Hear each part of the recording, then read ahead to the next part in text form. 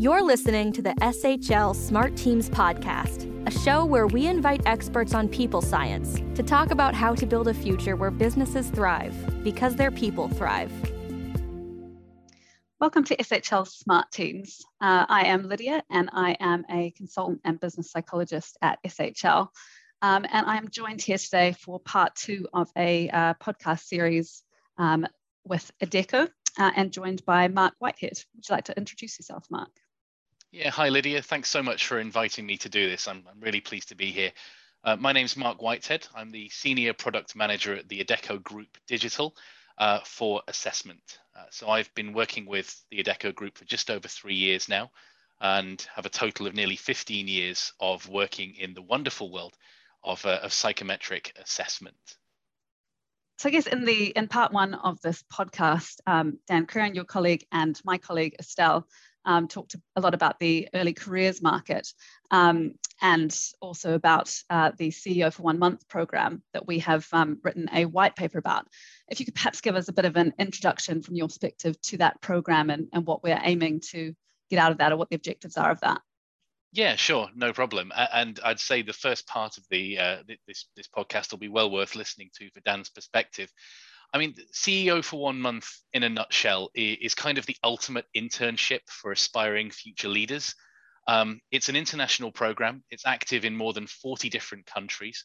And it's an opportunity for people to gain direct exposure to leadership roles and leadership networks right at the top of a multinational corporation. Essentially what happens is we have people apply from all over the world. We screen them, as we'll discuss in this podcast, and we assess them. And for each of the participating countries, we pick one person to be the local CEO for 1 month. And they spend a calendar month shadowing their local chief executive. Of the ones who do that, we take a top 10 based on their performance and a consolidated rating and take them through to a boot camp where one will become the global chief executive for 1 month. And they will shadow our CEO, Alain Dehaze, go where he goes, do what he does, meet with whom he meets, and really get a taste of what it's like to work right at the top of the organization. Beyond that, though, because I've just talked about 42 people having a great time, beyond that, there are tens of thousands of people who apply for this program, and it's a chance to get some meaningful feedback on your natural style, a look at yourself in the context of your aspirations as a future leader. It's a place where you can safely showcase your skills, hone your networking abilities. You can expose yourself to an opportunity with other interested companies in your career market. So we partner with a lot of our international clients to make these incredibly talented young people available to other organizations as well. And of course, for a select few, it's actually the start of what we see to be a very long career with the Adecco Group. I've lost count of the number of former CEO for 1 month winners that I come across in my day-to-day work. So that's the program in a nutshell. Yeah, interesting that you've had so many that have carried on. We've had, as we've talked about, Mark, such a huge number of applicants this year, even more so than the last year, over 147,000, which is a huge success for the program. Oh, it's incredible. Yeah, I mean, any program getting 140,000 expressions of interest is clearly doing well in terms of promoting itself. And we're really, really happy that it offers so much engagement. You know, it's a huge prize, but equally, I think we have that burden as well of, well, these are 140,000 people who are expressing an interest in us. We also need to express an interest in them now and give them every opportunity to succeed as well. Because that's so many rejection letters, right? Yes, well, exactly. But yes, exactly. A demoralizing cycle for people who are going through that process. And certainly, not this one, but, in general. It's a huge risk. Yeah, Yeah, absolutely. And I guess going back to some of the points that I know Estelle and Dan talked about in the previous podcast, it's a huge advantage for people to be able to have those experiences. And we know that from the pandemic that this is something that, just hasn't been as easy for people to get. There haven't been those internships, there haven't been those opportunities. And so to give people that sort of level of exposure to that through a program like this is hugely valuable. It is, yeah. And even we've struggled for the last 2 years as well. Both the 2020 and the 2021 program were heavily affected by the COVID pandemic. We had to certainly run everything global had to run virtually, much to our annoyance, because we've done some fantastic boot camp and assessment centers in all kinds of international locations before. But for the last 2 years, we've been running it virtually. And it's been really interesting to watch how the applicants cope in that pandemic world as well. But you're right, it is still a hugely valuable experience, and we've ensured that they still get the exposure however they can to the right people, the right networks, the right experiences. Even though, I think we all appreciate it's less than ideal compared to face-to-face, right? Yes, well, exactly. And with the way that we have done this as well, with having these upfront assessments where we can sort of assess people virtually, both with cognitive ability assessments, personality assessments, looking at people's behaviors in various situations through these objective psychometric assessments. It means we can involve so many more people in this process than if we were, for example, just relying on CVs and sifting people out based on experience that they potentially have never had the opportunity to get. Oh, yeah, absolutely. I think it's really interesting. My position on the program is kind of as an advisor in terms of, how to bring kind of objectivity and impartiality into these processes. And we always set out to use assessments as a screening process with efficiency in mind. How do you go from 140,000 expressions of interest to, even 12,000 people who complete the assessments in full? That's still a heck of a number, even across that many countries. We always set out with efficiency in mind, but actually what's happened with COVID and the pandemic and the change that we've seen is that it's become even more important, because graduate CVs look more similar than they ever have done now. They all have a degree. Yep, managed to do that. But what you don't see necessarily is those differentiators, like have they done an internship? Have they got some commercial experience? Were they able to take part in extracurricular activities? Because what we've got now coming through that pipeline is the only educational generation in history who have had those opportunities artificially limited. So experience doesn't exist on a CV really now. Those who have it are wildly overprivileged compared to those majority who don't.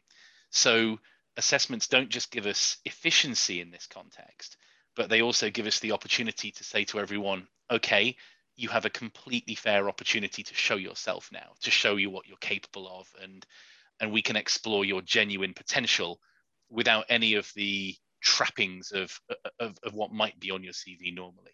Yeah, absolutely. A huge opportunity to level the playing field in that sense. Yes. Yeah. I guess in terms of the qualities then, what do you, from your perspective, see, and from Adecco's perspective, see is important for these graduates applying for the CEO program? It's a really interesting one. I often liken it to, it must be very similar to the application field for a series of The Apprentice. What we're advertising is basically the ultimate experience for an aspiring future leader, and so naturally we're looking for people who really have a passion for growing themselves into leaders. Some of them will have had some experience of doing it. Anyone listening to this podcast, I'm sure, can think of examples of young people or early in their careers who have shown entrepreneurial spirit and developed a small business or an app, for example. But what's really important is that we need to balance that leadership quality.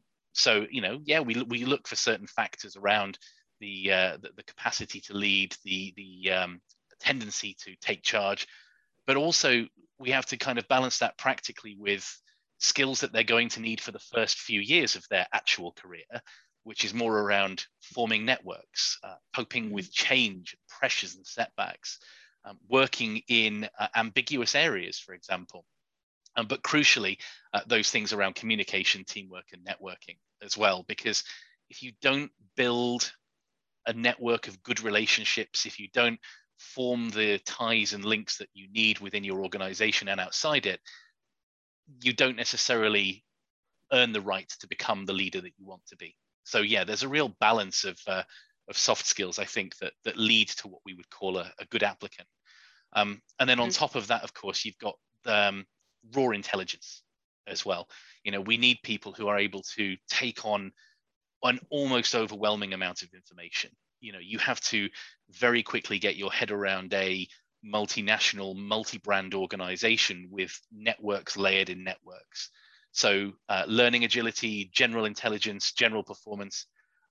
And what's nice is, I'm sure we'll talk about later, is that we saw the links of this all sort of borne out in the results as well.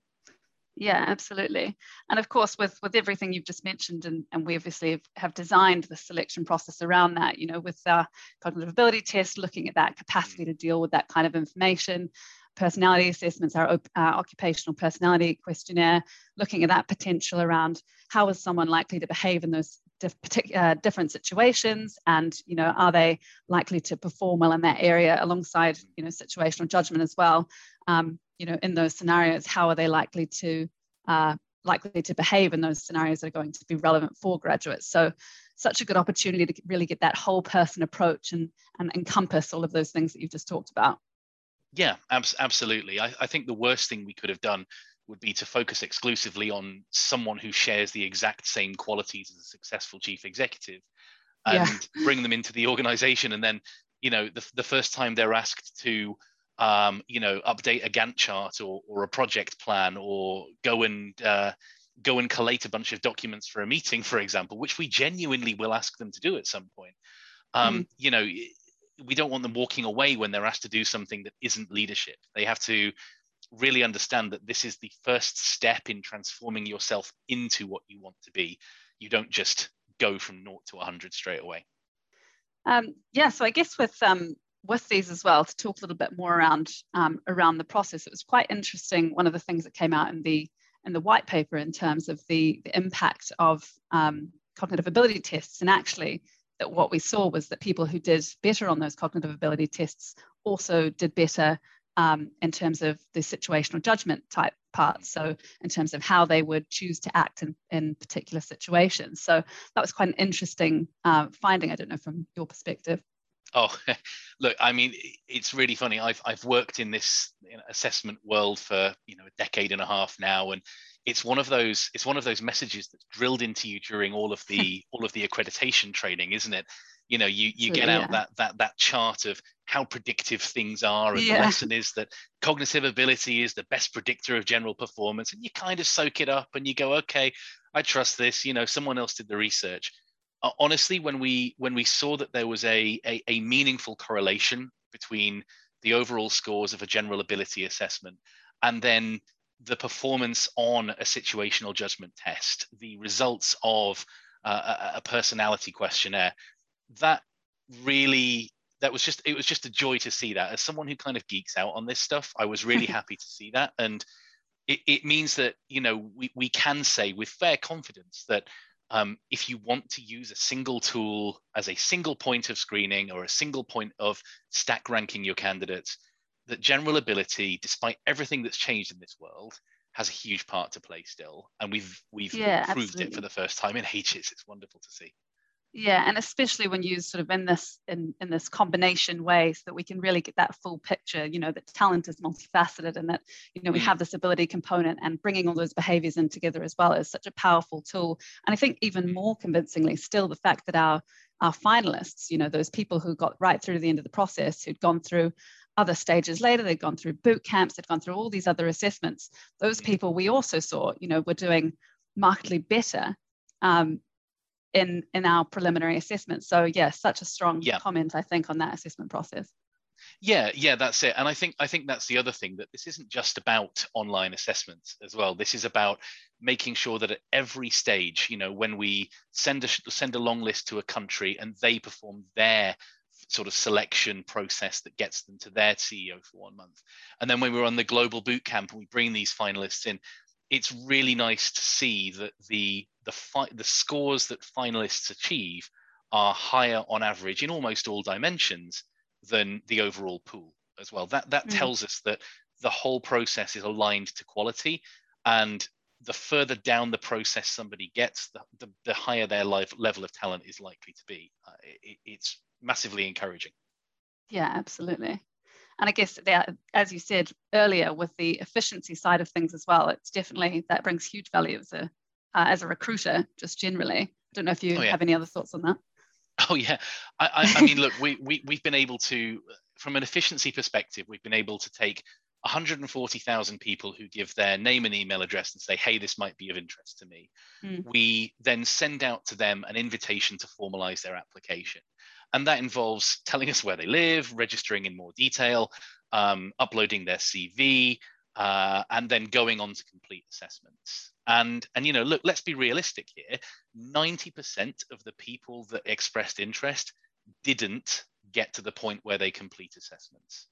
But I'm kind of okay with that, because you know, if all you have to do is give your name and email address to a company and you expect to become CEO for 1 month, I'm afraid your expectations are grossly out of line. And you know, what we end up with are people who have demonstrated that they are willing to jump through some hoops, that they're willing to take some assessments that, you know, most people should find challenging at some point, right? This is a test of ability in part. You know, they complete a realistic job preview, which offers them feedback as to whether this might be the kind of program for them or not. They complete a situational judgment test, which is genuinely realistic to the situations they may find themselves in. And when you take all of this into account, to land on 12,000 or so really qualified, really engaged people who we can say have a really good level of general talent, I think that's what every graduate recruiter wants. And we do that with a program team of like 3. Yeah. It's amazing. To get to that point, it's not like we had an enormous service center full of recruiters dealing with loads of queries. You know, it was a very, very slim operation in terms of the people and campaign support. And, you know, SHL takes some of the weight, you know, when it comes to the assessment stage and the candidate queries, and we're very thankful for that. But equally, I think it's a testament to how digital process automation does its job well as well.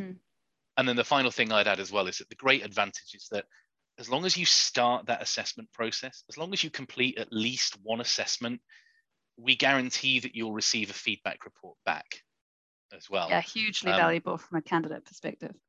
Yeah, and I think, you know, in his episode, Dan Crerand was talking in some emphasis about the importance of candidate feedback, and for us as an organization, being as visible as we are, and also engaging with other clients with these candidates who make their way through the process as well, we really understand and recognize that feedback's important, and we've invested time and resource in creating that process for them as well. Absolutely. Something interesting, I guess, that we got to see as well, linking back to the previous conversations in the last episode around the pandemic, is to be able to really compare actually what was coming through side by side, which was such an interesting thing to see. And interesting that we saw this year, you know, this lower tendency for candidates to show potential in some of those leadership behaviors, taking the lead in situations, deciding and initiating action, and taking ownership of things. So I guess from your perspective, how do you think the pandemic might have impacted that? Yeah, it's really interesting. And you're right, the year-on-year stuff has been really revealing. A year ago, you know, we published a white paper which said, you know, is the snowflake reputation justified or not? And we do see, you know, evidence in this that of all of the behaviors our candidates are less likely to demonstrate or less likely to enjoy, it's things like, you know, coping with pressures and setbacks. It's you know, adapting and responding to change. And I think that is just highly reflective of the fact that these candidates have spent 1 year last year and 2 years this year in some of the most negative change times that we've seen in anyone's kind of living memory. You know, for the first time, we've not embraced change. We've hated it. You know, I've not enjoyed it.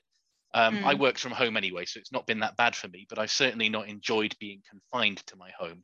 And so, you know, when we ask questions like, to what extent do you embrace change and love the way things change, I feel quite, you know, I feel quite bad for these younger people coming into the workplace. I really do. And I think that's one of the things that, you know, as we think about what employers need to do and the steps they need to take, I think showing some empathy for this and giving them the opportunity to experience change and experience setbacks in a safe way will be a really important part of what employers do.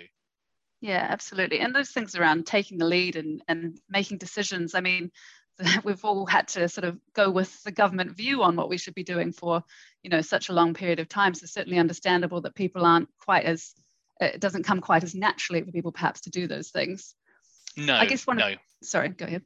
Oh, no, exactly right. These things don't come naturally. And they haven't had the opportunity to do it in the safe world of higher education either. Yeah. And I guess too, with what you were saying about that kind of coping with pressures and setbacks, one of the other things that really came through and was consistent with the previous year as well is that tendency for risk aversion, being, candidates want these meaningful experiences, but they are not so comfortable doing that in a high risk environment. So what do you think organizations or Adecco can do to support that? Yeah, I think that's a really important thing. And, again, sort of throwing back to Dan's episode slightly, his area of expertise in particular, an area of passion is not just about finding people and hiring them, but then developing them, giving them the support that they need. For me, I think, look, what does the data tell us? It tells us that this is a group of people who don't see themselves as taking risks. They don't see themselves as enjoying working in a world which is constantly knocking them down. And so certainly, any organization hiring people coming out of this university and graduate market at the moment should be thinking about, they really do need to consider, things like mentoring, things like checking in. We're not all back at the office full time. You can't get a good read on people in half-hour slots via Teams. So I think there's a lot to be said for, especially line managers, about regular check-ins, making sure that well-being is looked after, and trying to create, and I know it's almost becoming a bit buzzy, but creating that atmosphere or that environment where you can give them something where they might not succeed, but if they don't succeed, it's okay, as long as they learn from that, so that they learn that change and they learn that setbacks are something that do happen, can be dealt with, and that the next time they happen, they'll do them more positively. I think if you can nurture that kind of experience, you have then the potential to develop some of the enormous strengths that these aspiring future leaders have around thinking strategically, challenging ways of working, and bringing innovation and creativity to an industry that so desperately needs it. Absolutely. And I guess feeding into some of those things that we saw as the key drivers for this group as well, in terms of, meaningful work, having that personal growth and being somewhere where you are working in a place that's principled, that is able to kind of uphold those ideals and ethical and quality standards and things as well. So being able to kind of counteract that with some of those things that we know are really motivating for this cohort. Yeah, absolutely. And I think that's what I'd say as well, is that, if there's things that employers can do, I think if employers are looking at, well, should I employ somebody in a official graduate role, or do I want to take on a few people who are early in careers, get mentored and sort of fast track through the organization? I think what we can demonstrate is that we absolutely have a really good pool of candidates here. And as much as we'd like to, we can't hire all 12,000 who completed our assessments. So there's a tremendous opportunity here, through our LHH business, whereby we're able to say, look, we've got really good pre-qualified, really engaged people here. Come the end of our assessment period again this year, we'll be in exactly the same position. So I'd say if anyone's listening and thinking, oh, it sounds really good, where do I get them? I'd say get in touch. Contact either myself, your local LHH business, and we'll point you in the right direction. Well, this has been a great conversation, Mark. I guess if you wanted to give one final sort of takeaway, if there was one thing you wanted the audience of this podcast to walk away with, what would you say? I would say there is enormous power in the early careers market at the moment. Huge numbers of extremely talented individuals who we prove through the use of assessments and objective testing that they have the capacity to do great things, to learn to lead, to grow themselves, to think creatively, to bring a new sense of direction and purpose to an organization. But they need nurturing, they need looking after. And as we begin to return to the office again, I think there's a golden opportunity there to to bring some of these people into a workforce. So do it, but do it with care, I think is how I'd put it in a nutshell. Yes, I like that. Do it with care sounds apt.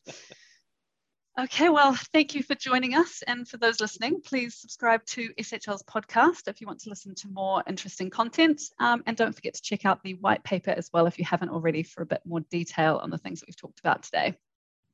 Thanks very much. Thanks so much for having me, Lydia. It's been a real pleasure. Thanks for listening to the SHL Smart Teams podcast.